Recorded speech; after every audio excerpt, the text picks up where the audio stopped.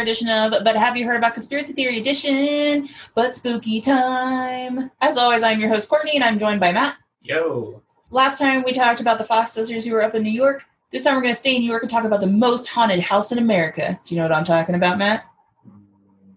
No. The Amityville Horror House. Oh, okay. Yeah. So apparently, while the movie and the book are based on quote-unquote true events, there's still a lot of speculation if anything really happened. So, just to give some background info on this, in 1975, 23-year-old Ronnie DeFeo went room to room murdering his parents and 4 brothers and sisters by shooting them in the beds that they were in.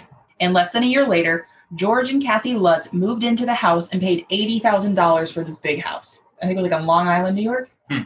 $80,000 for a house. Sounds pretty effing amazing, even for the 70s. Oh, the 70s, okay.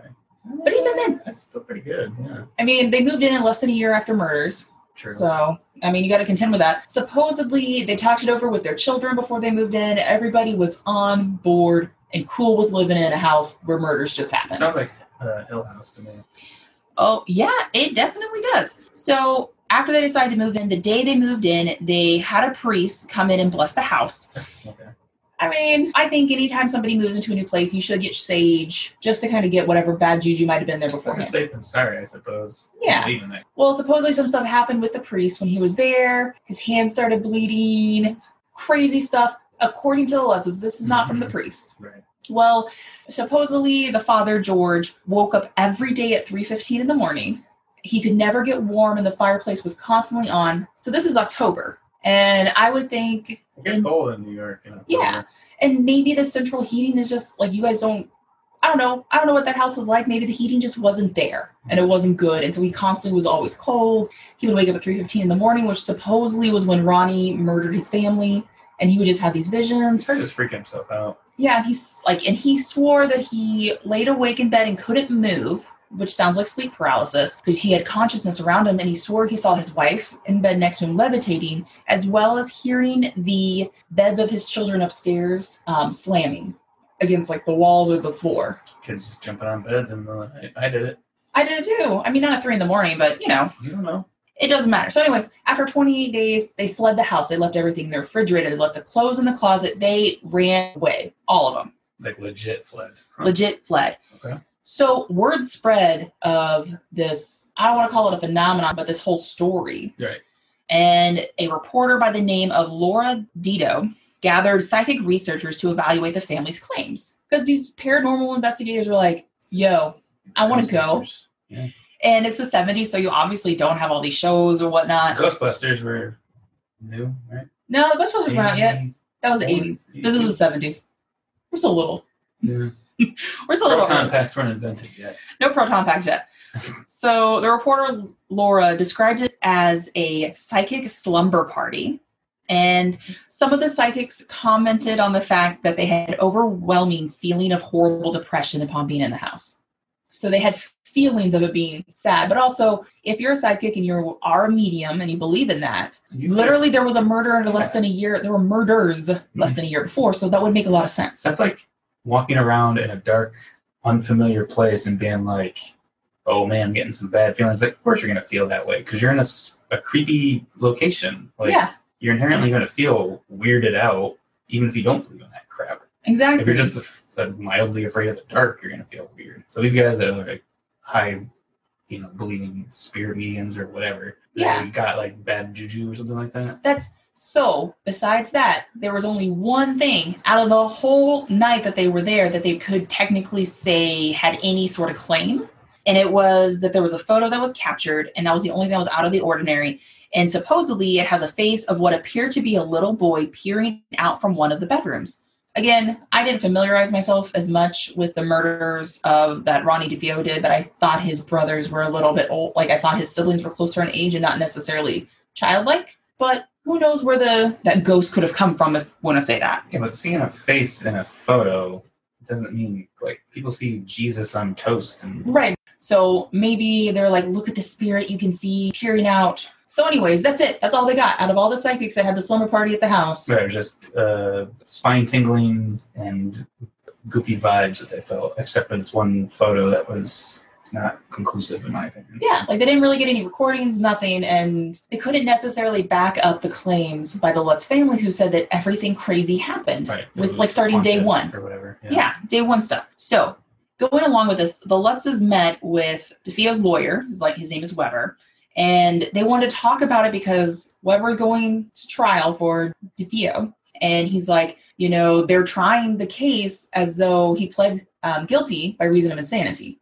So Ronnie's over here like, I killed my family because I heard voices. They just found him guilty, not reason of insanity or anything. They found him guilty and sentenced him to 6 years life in prison. Wait, 6 life sentences. 6 life sentences? Yes. Jeez. Yeah, for murdering your family. I mean, it makes sense. Yeah. So the lawyer is over here trying to be like, look, if we can actually show that there was paranormal events happening and you're over here telling me it happened, let's get together. So supposedly when the Lutz family came over to Weber's house and they were talking, everything started very tame, very mild, saying, yeah, there was like some noises and stuff, but they drank apparently bottles of wine. And by the end of this conversation, they had come up with like a horror story. So they're like shit-faced and like coming up with bullcrap, basically. Yeah. And they were like thinking of different ways to write a horror story about this and how they can make it scarier than it was. That's right. They were like storyboarding a spooky book and freak themselves out. Well, not freaking themselves out. They were just like, how can we make this scarier than it is? Oh, I see. They're trying to fluff the story that they already had. Yeah. I gotcha. So when Weber was like, look, let's write the story together, but let's share some of the earnings of this book with Ronnie, who's in prison. And the Lutz family was like, nah, we can do that. So by this time, they had moved out to California together, and they found an author named Jay Anson, and they agreed on a book project with that author. Basically, I would say the rest is history there, because they created the popular 6 million copy book. However, Anson received all the money from the book and movie deal because the contract was never signed between the Lutz family and Anson. And the Lutz family only received $300,000 for, I don't know, what I would consider to be millions of dollars worth of royalties for this movie, as well as those millions of copies of this book that was sold. Sound like they got fucking hoodwinked, but I mean, they were playing everybody for a fiddle as well. Karma, maybe? I don't know. We can call it karma. So let's go back to Weber, because he's over here like, I still want to write a book. Between the Lutzes and Weber, they all say that 28 days that they stayed in the house was totally true, totally real, and what they said was factual, and that nothing was made up, even though they took to liberty trying to figure out demonic ways to be like we found green gelatin on the floor, it must be ooze from a demon, versus it could have just been drippings from an air conditioning vent. Mm-hmm. Apparently, a medium comes to the house with Weber and says that the house was built on Indian grounds, old Native American tribe grounds, of course, and that an Indian war chief was upset and that he was causing everything that was happening. However, the local tribe, the spokesperson, I believe his name is Straight Eric Cooper at the time, was like, no, this is not, we would never be like this. This would not, there was nothing here. There's no reason for this. So we got called out by natives. That's hilarious. Yeah. And so there's been people who visited the house that are like, we can't find anything to back up the account that the Lutzes had, right, let alone Ronnie's account of being, having these voices tell him what to do. But yeah, so I honestly did not know it was considered that much of a hoax versus, Right. What's in reality and what's just storytelling? Yeah. Even Ronnie wound up telling Primetime when he did an interview with them that he lied about hearing the voices commanding him to kill him because only wanted to create a better insanity plea. In the end, we really don't know who was telling the truth or not, whether the Lutzes made all this up or maybe they did hear spooky things. Right. Because murders did happen, and if you believe in spirits of any kind, then yeah, there's a good possibility. I'm not going to stay in a haunted, in a house where murders literally just happened. I wouldn't mind, I wouldn't mind living here, but let's say that somebody, passed away from a stroke in a house, that wouldn't bother me. But if somebody committed suicide, I don't think I could do it. Just too weirded out. Yeah, I would need a lot of sage and juju stuff. Yeah, this is why we don't own a house right now. I'm scared. But they have to tell us in Texas, so. What, people died in the house? Yeah, I can't remember. I think it's 5 owners. Huh. So, but yeah, so any final words on Amityville Horror? I didn't know that it was even real, to begin with, honestly. I thought it was just some made-up bullcrap that was really just a good story. It is a good story. Ghosty story to tell. But apparently there's some well, there's some fact to it. It was a real thing, a real place. There was a real murder. And a real murder and speculation of ghosts, but it's probably just drunk people making shit up. I don't know if it was drunk people, but I definitely would say, you might have heard, rapping on the door, but really it was a bird outside. How old was the house? Oh, I don't know. It was old. Probably. But yeah. So you didn't know it was real? Nope. I don't think I knew it was real, but I definitely enjoyed reading about the history and knowing that there really was murders there. I mean, I don't feel comfort knowing there was murders, but I enjoy reading the historical aspects of the story. Gotcha. Yeah. And with that is the end of our second spooky October edition of But Have You Heard About Conspiracy Theory Edition.